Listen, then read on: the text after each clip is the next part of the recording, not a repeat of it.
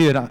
I'm trusting this morning, and I love how Scripture says that the kingdom of God is not just a matter of talk, but also of power.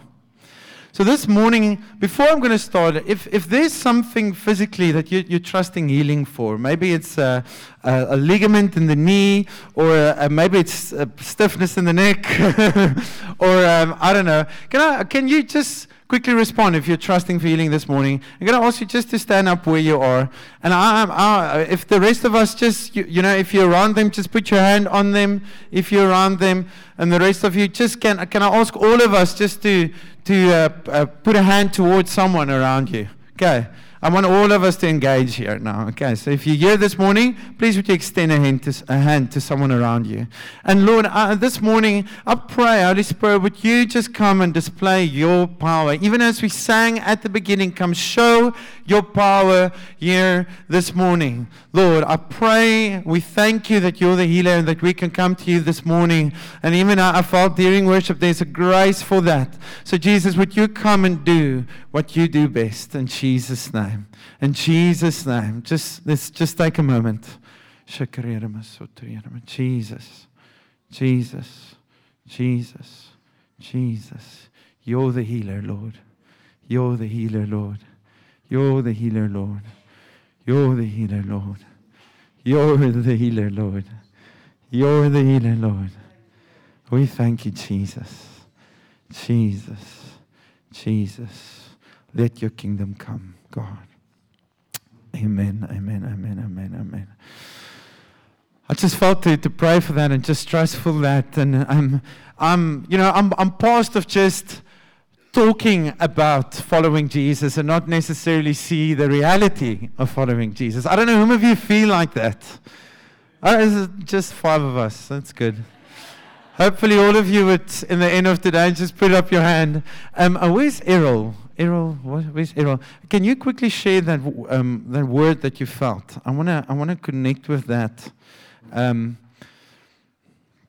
this morning.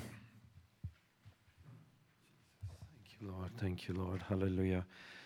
I woke up this morning, more or less around about 5, just from a dream, and I just want to feel obedient to share it. I don't dream often. I haven't dreamt in a very, very long time. And when you wake up that time of the morning, you remember it vividly. I know it's not just for me. But I had a dream where I'm with a tour group. You know, when you go on a tour, you go and you're on a bus, you're on a tour group. And I remember where I was in the midst of just people. And I don't know them really. They're with me on the tour. And we get out of the bus and we're walking to some museum or something, and we go through the museum, and looking at the things we're looking, and as we walked out, I heard God say to me, we're outside now, not in the building. I hear Him say to me, declare that I am Lord right now. Not quietly, loud, at the top of your voice. Declare that I am Lord. And there was nothing in me that held me back. So I just stepped into that because I knew I heard God, that I had to declare loud in front of all these people I don't know that Jesus Christ is Lord.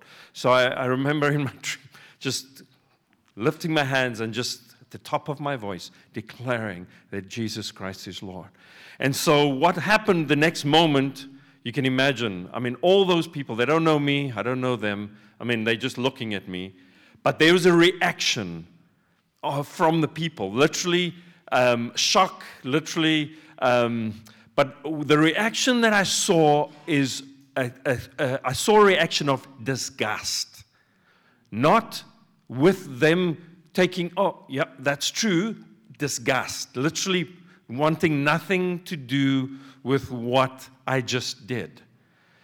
So I remember doing it and seeing the reaction. What God then, the moment we know that God's calling us to simple obedience, not worrying about what the people is going to do.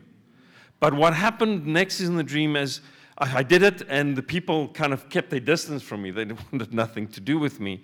And I again heard Him say, before they get on the bus, Tell them this is their last opportunity to accept me. Okay, so again, as we're walking to the bus, we're close to the bus, I said, stop.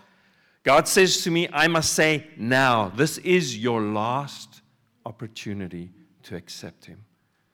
And they absolutely ignored me. They just went onto the bus. They got onto the bus, except one lady. I saw her walking up to the bus, wanting to put her foot on the step and then putting her foot down and coming to the side. And Jesus, for that one, that we may be obedient for that one. And in the dream, that bus was in an accident just down the road. I didn't see the accident, but I don't know how to describe it to you. That lady stepped back. She didn't get on the bus. The doors closed there, the bus. There, I'm standing with her. I didn't see the rest of it. I didn't know. I just knew. I mean, she'd made the choice. She's stepped back.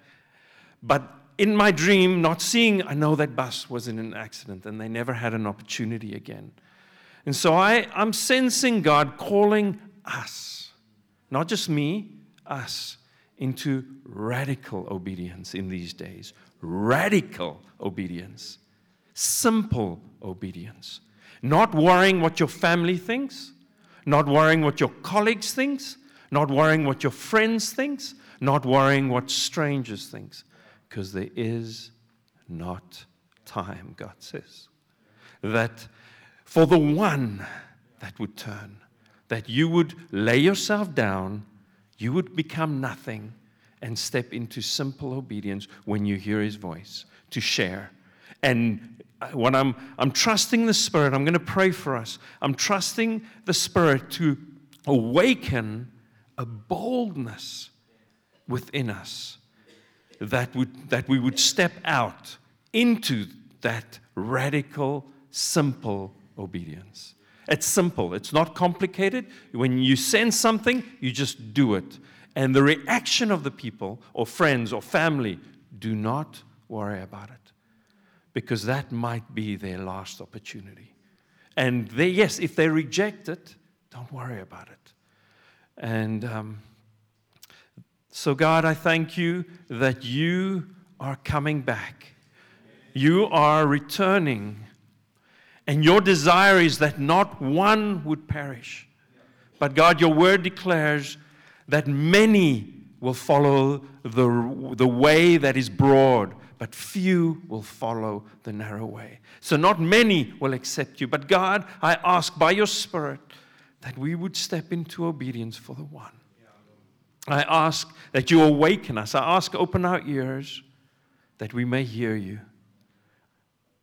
I ask again, God, open our ears that we may hear your Spirit whispering, because it's all about the lost. We have been saved, yes, for ourselves, but you've saved us that we may give that lifeline to the one next to us and say, I know a way where there's life. And so Jesus, I ask that we would lay ourselves down, that we would not fear man, we would fear you. God, that we would not fear man, that we would fear you. And give us the boldness. I ask, Holy Spirit, it's your work in us that awakens us to step out into obedience. And so I thank you for open ears again, open eyes also to see where your hand is on, who your hand is on, who you want us to reach out, and then touch our lips. In your precious name. There's a sense of urgency in God's heart this morning. And I want us to hear that. And with urgency, there's also a clear call from his heart this morning. And this obedience that Errol's speaking about is not just us saying, be obedient. It is from a place of intimacy with God. You see, what overflows from you is most probably what you are chasing. What overflows from you is probably the very thing that you are abiding with and connecting with. The very thing that you give time to and space for. And there's a clear call in the Lord's heart for us to come near to Him. You need to hear that. To come near to Him, because it's from this place that obedience flows. It's from this place. It's beautiful in John 14, 15, and 16. It speaks about obedience being a very sign from us of our love for God. We obey because we love Him. We do. It's as simple as that. We obey Him because we love Him. And this obedience is not just elders that are called to it, or a certain group of people. I just love how this Jesus is relevant to everyone, every generation. And this urgency, this call that God is calling us near to Him and near to our heart is for every generation. It's for the young and the old. It's for every culture. It's all over the world. As I'm standing here, all over the world, there is people gathering. I just love how the gospel, after how many thousands of years, is still relevant to every heart. And it's still simple after all these years. You're called to obedience and you're called to love Him. You're called to love Him. I want to read this to you. A.W. Tozer actually said this, but he said, we need never shout across the spaces to an absent God. He's nearer than our soul, closer than our most secret thoughts. And it's so beautiful. I want you to hear this morning. Every ear, Lord, I pray that every ear would be open in this place and every heart would receive what you want to say, God. Holy Spirit, if there's a deliverance you want to bring to hearts, even as I speak, I pray that you will come and do that, Lord. If there's specific things you want to highlight, would you come and do that, Lord? If there's, Lord, Holy Spirit, just come do what you want to do in our midst now, in this time. But I do want to say this, that closeness, being intimate, being in fellowship with God was always part of His original intent. It was always part of His original intent. Always. And I want to quickly take us to Ephesians 1, verse 4 to 5. And some of you maybe have read this. And we're going to quickly look there this morning. And then I'm going to read it to you. It says the following. It says, even as He chose, that's God, even as He chose us in Him before the foundation of the world. So before everything was created, before everything was laid down, before anything was spoken into being, there was a desire that we should be holy and blameless before Him. In love, He predestined us for adoption to who? To Himself as sons through Jesus Christ, according to the purpose of His will. I just love, if you read Ephesians 1, it's a prayer of Paul where he's praying, and how many times he uses this phrase, in Christ Jesus, or in Him. Isn't that beautiful? That when Jesus, it's very simple. The gospel is very simple. Children can understand it. I see my 2-year-old daughter, we're speaking to her, she can't even say all the words, but she can point out who's Jesus, and we're already speaking to her about these things, and I can see, although it's not completely there yet, that a 2-year-old is starting, to a certain extent, forming thoughts about this. Isn't that beautiful? It is so simple that He has chosen us before the foundation of the earth so that we would be holy and blameless. Now, often when you think about holiness, you just think about not sinning.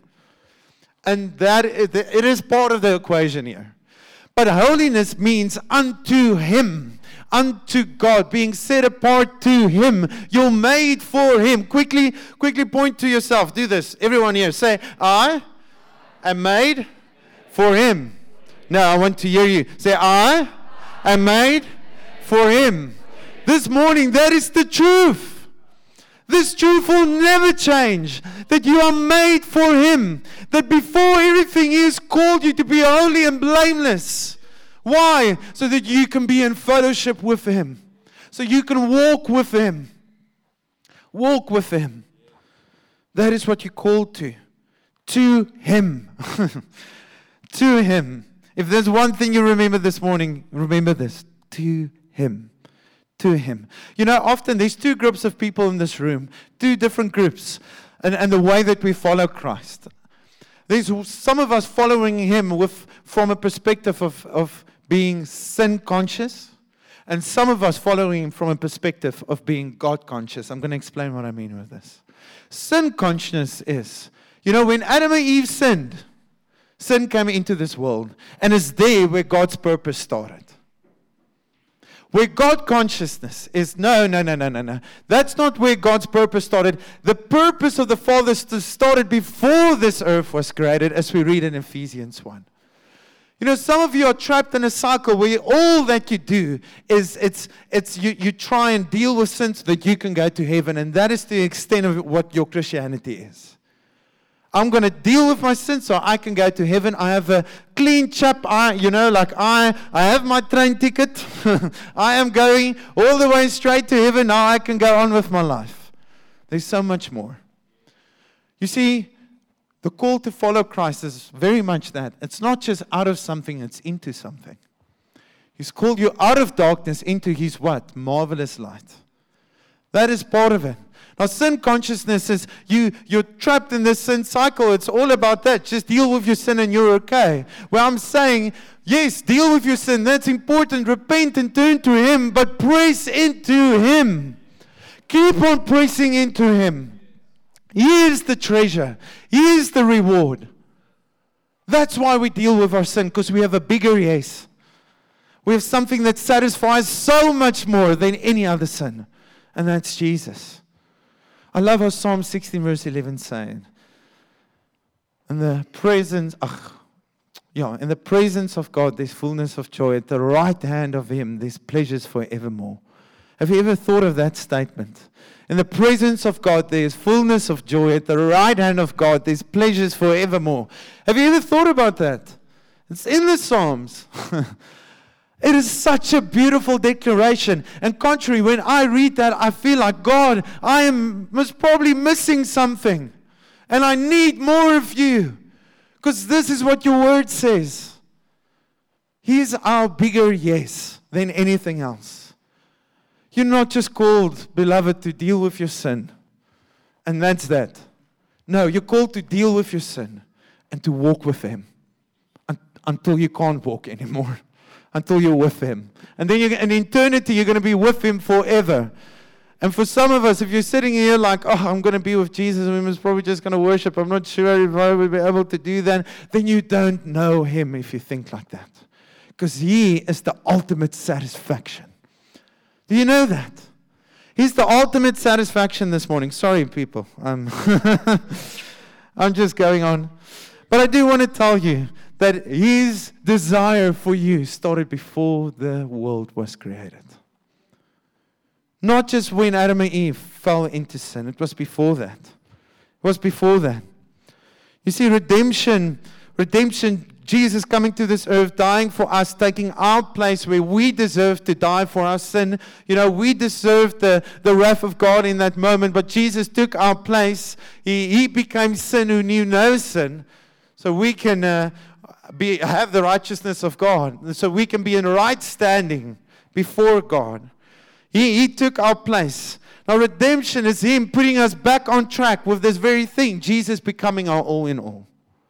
That is the purpose of it. Not just to redeem us from sin, but to put us in Him. To put us in Him. Everyone say, to Him. In Him. That's what you're called to. All of us. All of us. All of us. You see, in this morning, your perspective of the cross is actually very important. It's very important. It is not just a by-the-way conscious souvenir that He died on the cross. You know what I'm saying? It's like, okay, thank you, Jesus. It's okay. I'm forgiven. No, it needs to define you. It needs to mark you.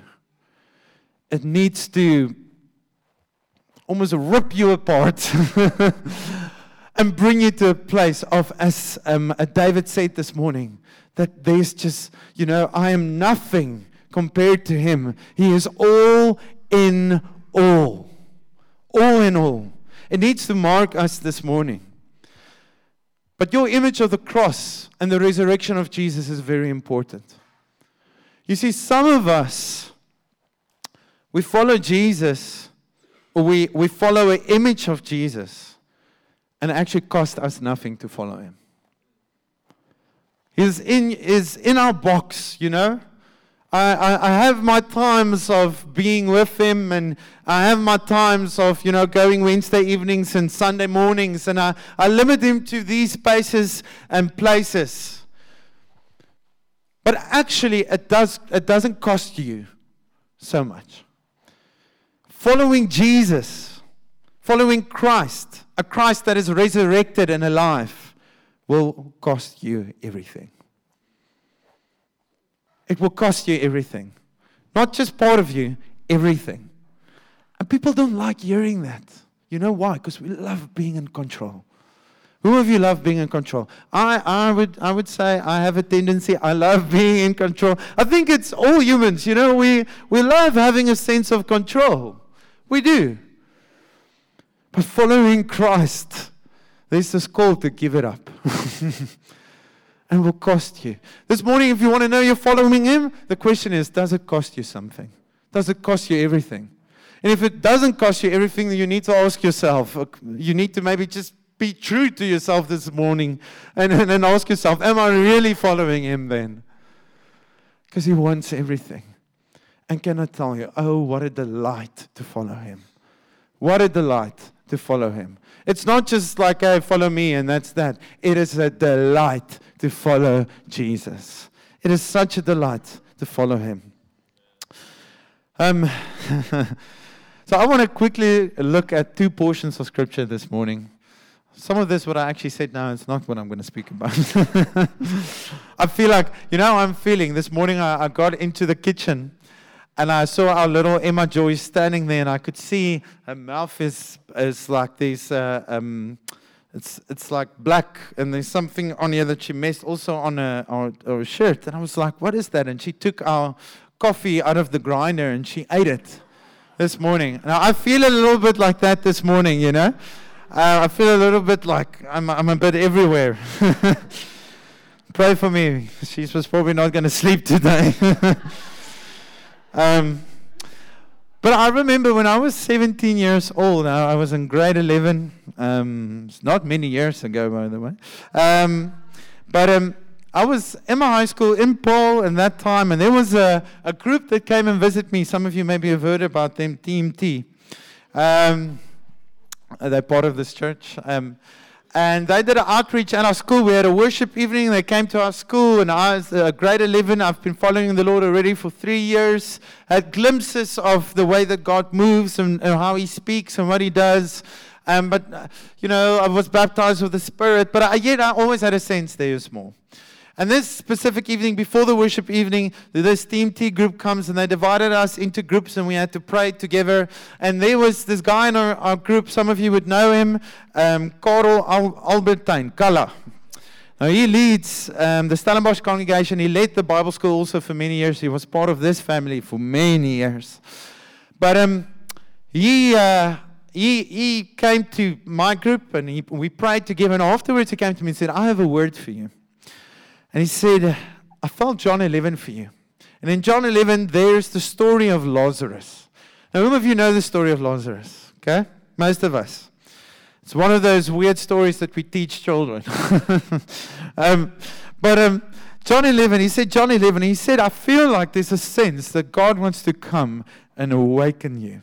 That which is dead, he wants to come and bring life. Because that's who he is. And he words that he used is, God wants to come and reveal himself to you. That's the phrase that he used. In the past 2 weeks, for some reason, I actually never thought so much of, at that time it was a massive blessing, but for many years I haven't thought of it. In the past 2 weeks, I felt like God reminding me of this word. And I just went to John 11, and for 2 weeks, I sat with John 11. Sat, prayed through it, read through it again, read through it again, read through it again, once more, read through it again, and pray through it. And that's what I did with John 11. And as I went through it, somewhere in the past 2 weeks, I felt God saying, there's a word for my body in this. And so this morning, to a certain extent, I feel like I'm obedient to bring something that I feel like the Lord is saying. But I'm also wary of the fact that there's some of us sitting here this morning and we're desperately in need of the life of God when it comes to following Him. And this is maybe going to sound a little bit harsh, but I'm praying that Holy Spirit would come this morning and expose where we have clinged to religion. We've clinged to deaf, things that isn't necessarily the life of God. Or even where the Spirit is leading us. And I'm praying, Holy Spirit, would you come and do that? Would you come and show us? So we're gonna read John 11 now. It's going to sound like a lot, but I just felt like even preparing, I was like, we're going to have to read this. I can't just speak about it. So you can follow with me. If you have a Bible, you can go to John 11. If it's on your phone, go there. But it's always good to read Scripture, amen? And we are going to do that quickly. John 11, verse 1. I'm going to stop now and again just to give one or two nuggets, but you will see. John 11, the death of Lazarus. Now a certain man was ill, Lazarus of Bethany, the village of Mary and his sister Martha. I'm just quickly going to stand still here to give you context. Now Bethany, so all of us on the same page, we often throughout the gospel see Jesus going to this little insignificant place called Bethany. That was a few miles away from Jerusalem. That was that was the place of worship. They would go there over Passover, and all the Jews would go there to worship God. But for some reason, we see Jesus coming back to Bethany, this small, insignificant town. And the only glimpses that we get of Bethany throughout Scripture is that there's three people there called Lazarus, Mary, and Martha. And the one thing that is evident if you read all four of the Gospels, Matthew, Mark, Luke, and John, you would see that these three followers of Jesus loved Jesus. For some reason, Jesus felt very welcome in Bethany. And contrary, even when Jesus went to heaven, it was near Bethany. Some say it was in Bethany that he was taken up. Why? I don't know. But he felt welcome there. And the only glimpse that we have is there's three lovers of God in this place. And it's as if Jesus just went and made his home with them. Isn't that beautiful? And that is the context here this morning. Jesus loved Lazarus. He loved Mary and he loved Martha. It was Mary who anointed the Lord with ointment and wiped his feet with her hair, whose brother Lazarus was ill. So the sisters sent to him, saying, Lord, he whom you love is ill. It was known Jesus loves Lazarus. But when Jesus heard it, he said, this illness does not lead to death. It is for the glory of God, so that the Son of God may be glorified through it. Verse 5, very important. Verse 5 and 6. Now Jesus loved Martha and his sister and Lazarus. So when he heard that Lazarus was ill, he stayed 2 days longer in the place where he was. Then after he said to the disciples, let us go to Judea again. The disciples said to him, Rabbi, the Jews were just now seeking to stone you, and are you going there again? Jesus answered, are there not 12 hours in the day? If anyone walks in the day, he does not stumble because he sees the light of the world. But if anyone walks in the night, he stumbles because the light is not him. After saying these things, he said to them, our friend Lazarus has fallen asleep. I love this phrase, but I go to awaken him. The disciples said to him, Lord, if he has fallen asleep, he will recover. They thinking Jesus is saying he's literally just asleep. He's taking a nap. Now Jesus had spoken of his death, but they thought he meant taking a rest and sleep. Then Jesus told them plainly, Lazarus has died. And for your sake, I'm glad that I was not there, so that you may believe. But let us go to him. So Thomas, called the twin, imagine that, your nickname is twin, said to his fellow disciples, let us also go, that we may die with him.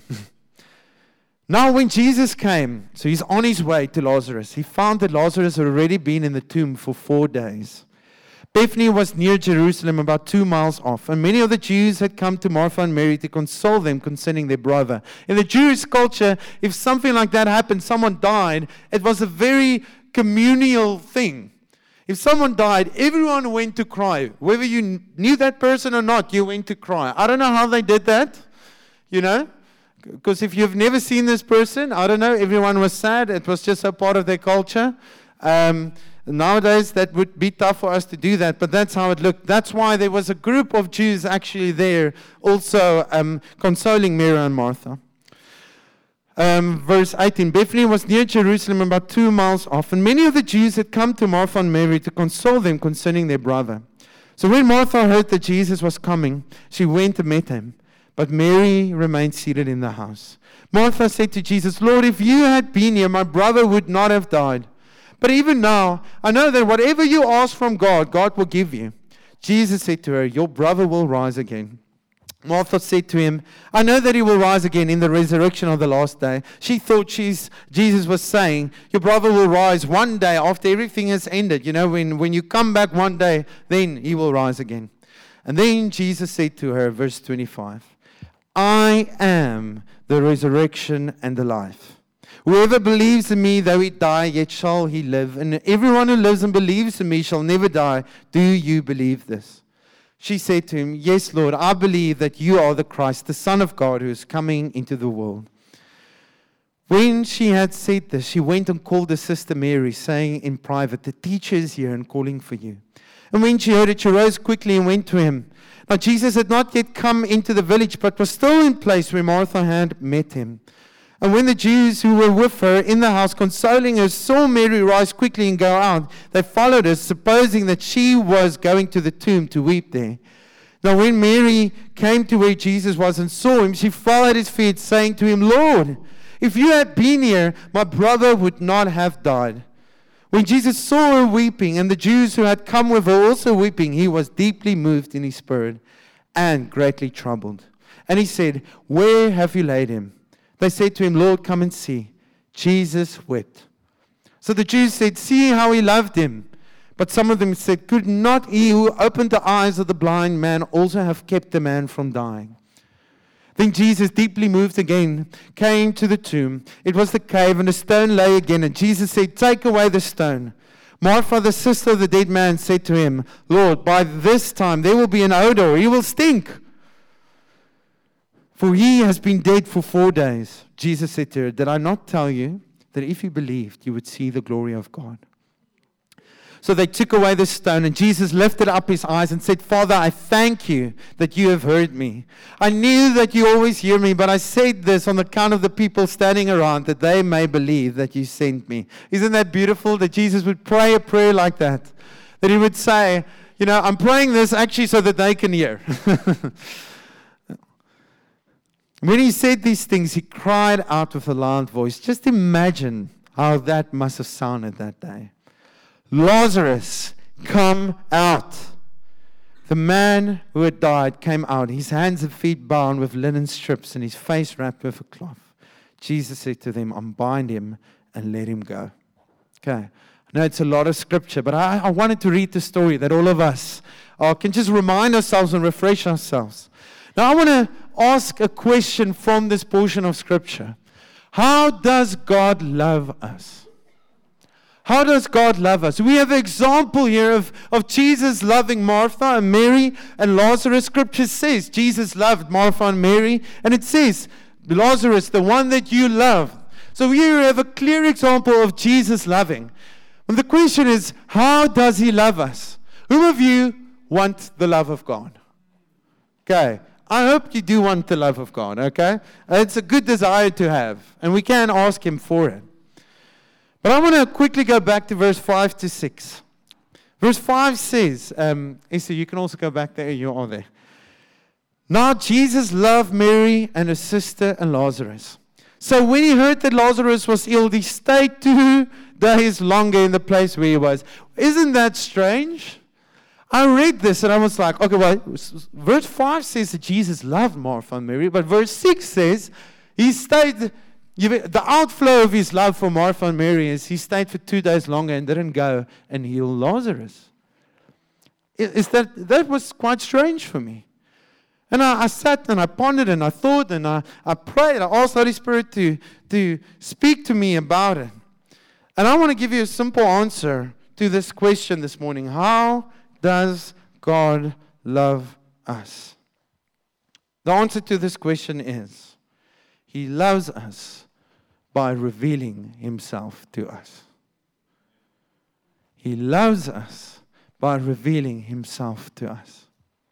He loves us by giving His Son to us. He loves us by showing us who He is. That is how God loves us. How can I say this? Verse 25. Jesus could have gone and healed Lazarus immediately, as Mary and Martha asked. Hey, would you please come and heal him immediately? But Jesus had another purpose in that moment. He said to Martha, He gives a glimpse to what He wanted to come and do in verse 25. I am the resurrection and the life. And if He went and healed Lazarus at that moment, He couldn't display the resurrection and the life at that moment. He loved Martha and Mary by revealing to them that He is the resurrection and the life. That is how Jesus loves us. By showing us Himself. By showing us Himself. Do you know this morning, just even having Scripture open this morning in front of you, and even reading through this. I literally just said this. We read mostly a big portion of Scripture now. But constantly, Jesus is revealed. Even if you read Scripture, you will see that Jesus is being revealed. Old Testament, it reveals Jesus. New Testament, it reveals Jesus. That is how He loves you. John 3 verse 16, most of you know it. God loved the world so much. By how? How did He love the world? By giving His only Son. This is how He loves. He gave. He gave. I just love, you know how I love Emma Joy. She's at this stage, she obviously has fears and things where she often wants our comfort, or she would fall, and hurt her knee, and then she cries, and then mommy and daddy must come, and you hug in the moment, and you actually don't do anything to the knee, you just touch it, and then it's fine, in the evenings, now and again, Emma would wake up and she would cry, and I would go in that moment, lay down with her, and just hold her, give her that sense of comfort. And I love my daughter by revealing my nature to her. That's how I love my daughter. I reveal my nature to her every day. I reveal my nature to her in her needs, her desires. Even in discipline, I reveal my nature to her and I love her. And I think it's similar with God with us. He's revealing His nature to us. He's revealing His nature to us. But you must choose to participate in that or not. Do you know Him? Do you know Him? Are you reading Scripture? Are you spending time in prayer? Or is it a byproduct? You have your ticket to heaven. Why must I do all these things? I will do it now and again. It's necessary for us to press into Him. There's no other option. He loves us by revealing Himself to us. There's a big connection between the love of God and the glory of God. In verse 4, even Jesus made this connection. He said, but when Jesus heard it, He said, this illness does not lead to death. It's for the glory of God. You can go to even John 17, verse 24, a prayer that Jesus prays for us. And He makes this statement. He says, Father, I desire that they also whom You have given Me may be with Me where I am. To what? To see My glory. To see Jesus revealed. To see Jesus revealed. I love how John Piper said, until Christ becomes our treasure, we don't know what it is to be loved by God.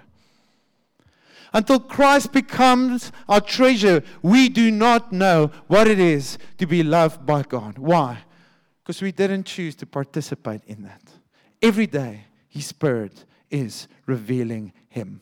Every moment, every day. Amen? You see, there was 3 times in this portion of Scripture where they questioned the love of God. The first time was Mary that came and said, and it was indirectly questioning. Mary came and said, why didn't You come immediately and heal him? you know. And then after that, Martha first came, and after that, Mary came and said, why didn't you come and heal Lazarus immediately? And the third group was even the mourners. They said, so the Jews said, see how he loved him. But some of them said, could not he who opened the eyes of the blind man also have kept this man from dying? Interesting, after that, it said that Jesus was greatly troubled. And we usually refer the scripture, Jesus wept, to the fact that Jesus had empathy in that moment. And he does have empathy. But if you look at the original word there, it actually said that Jesus was a little bit agitated. Why? Because they questioned his intent, whether he loves them or not. That weeping was, I am troubled that you believe that I actually do not love you. That my intent is that I do not want to reveal myself to you.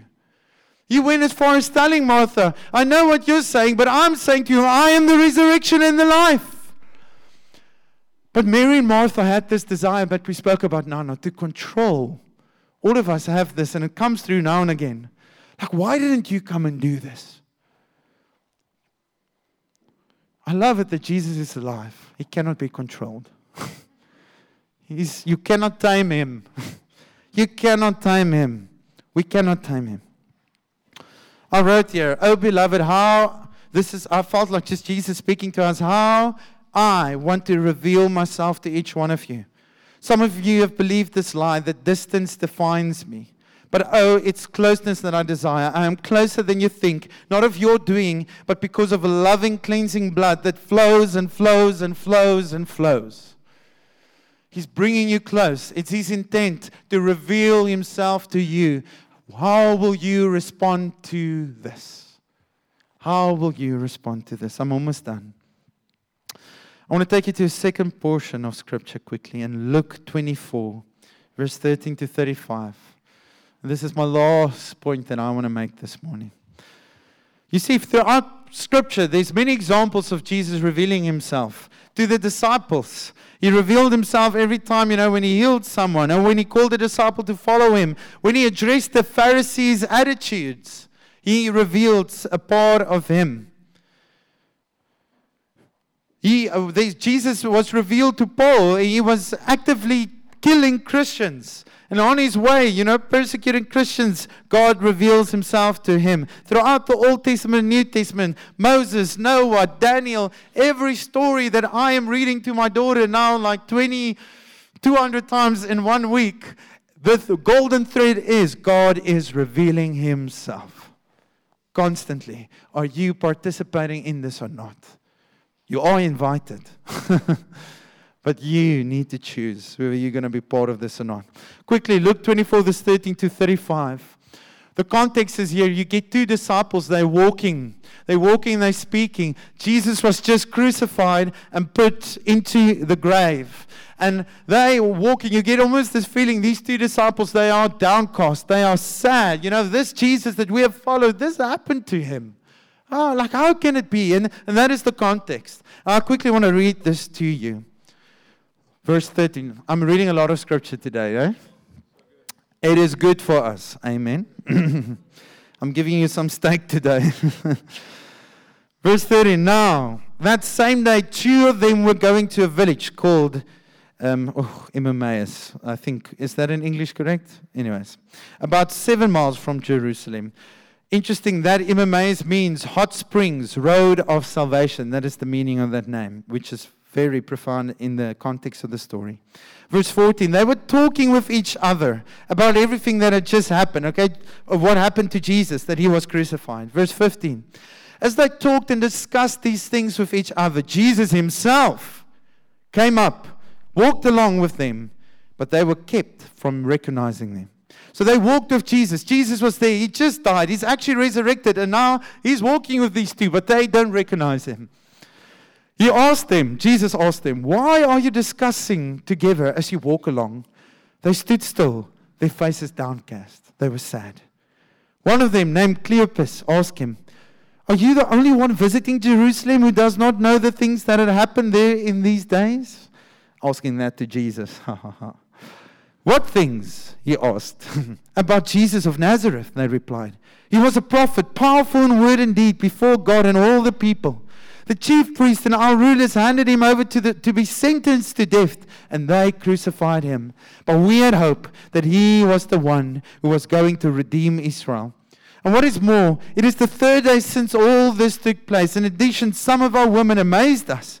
They went to the tomb early this morning, but they didn't find his body. They came and told us that they had seen a vision of angels who said he was alive.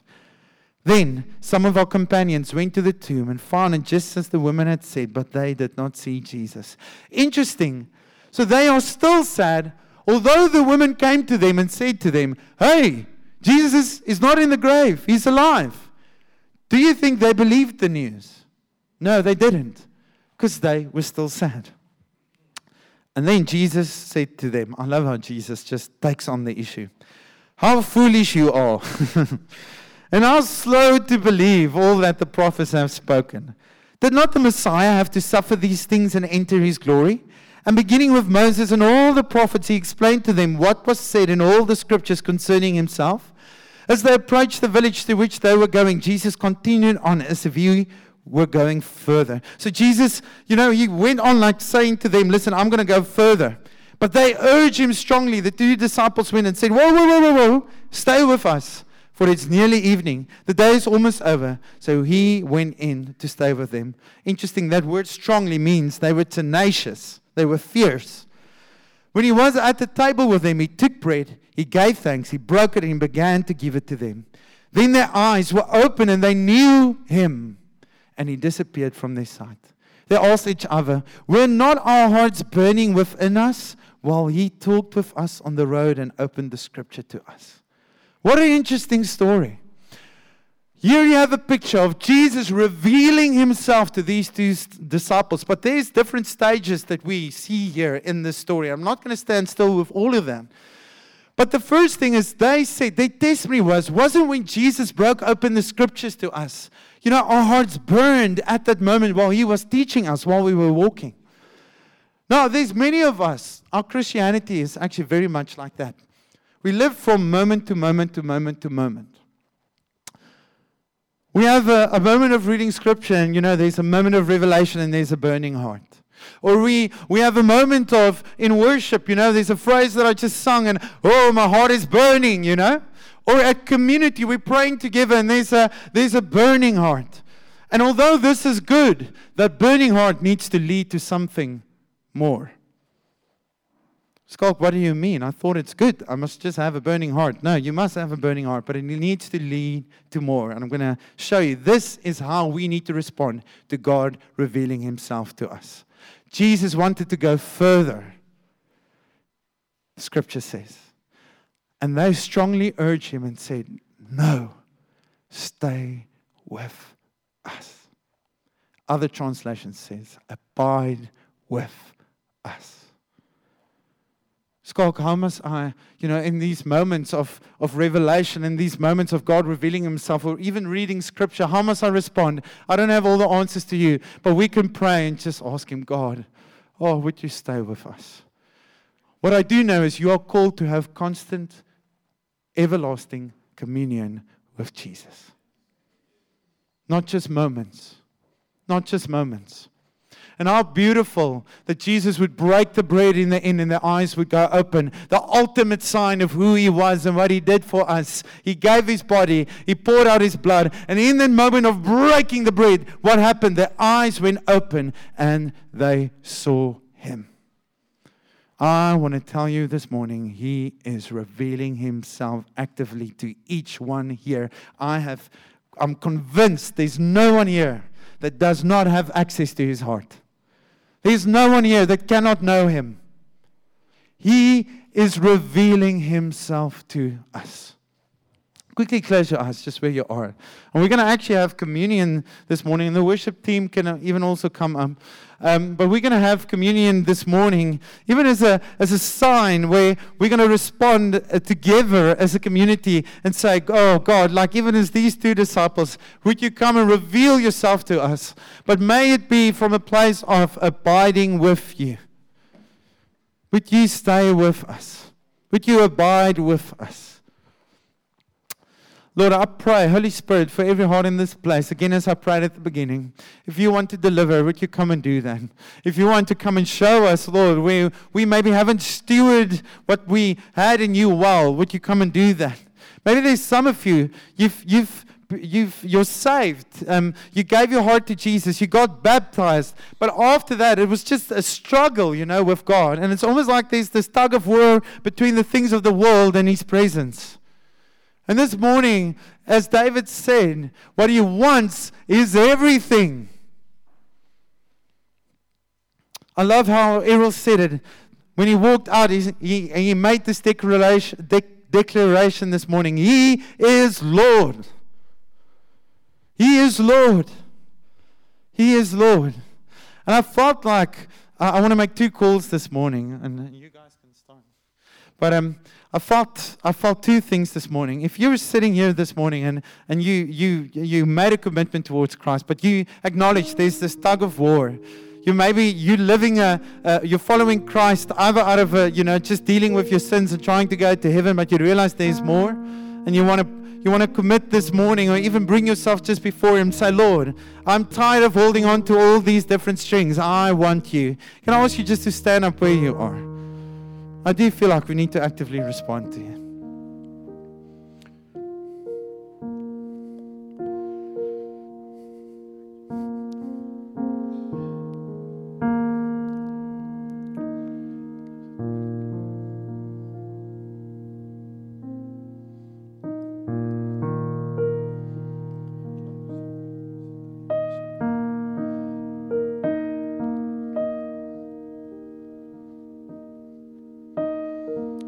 Maybe you have this sense of just, as I mentioned, you have these moments of a burning heart, but it doesn't necessarily lead to more. And this morning you acknowledge, there must be more than just me trying to be good. I'll just give one more moment for you to respond this morning.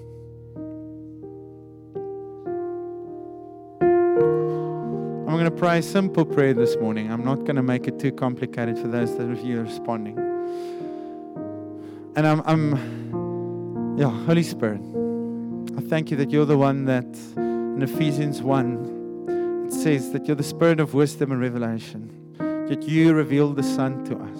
And I pray just for a seeing of you like never before. And even as you are revealed to every heart, God, may there almost come a tenacity in us, Jesus, that says there's nothing else that I want.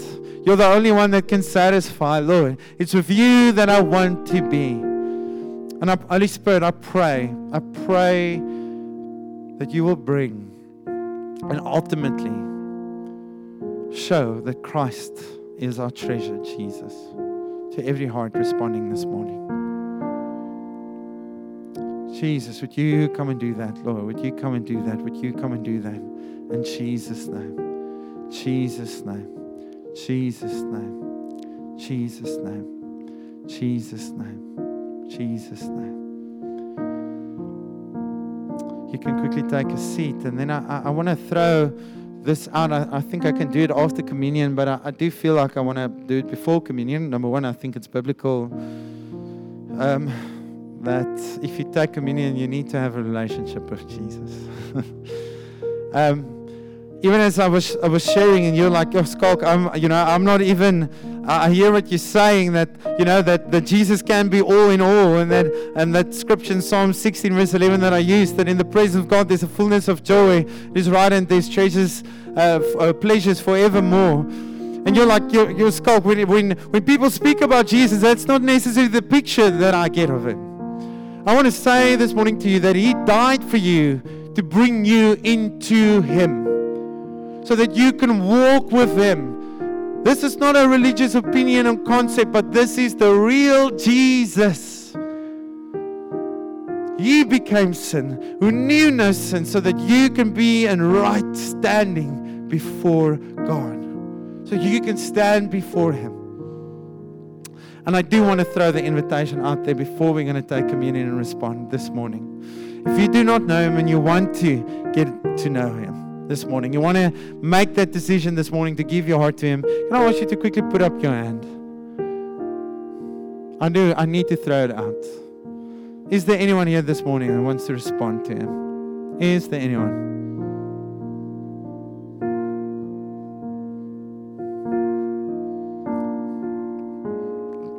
Give 20 more seconds.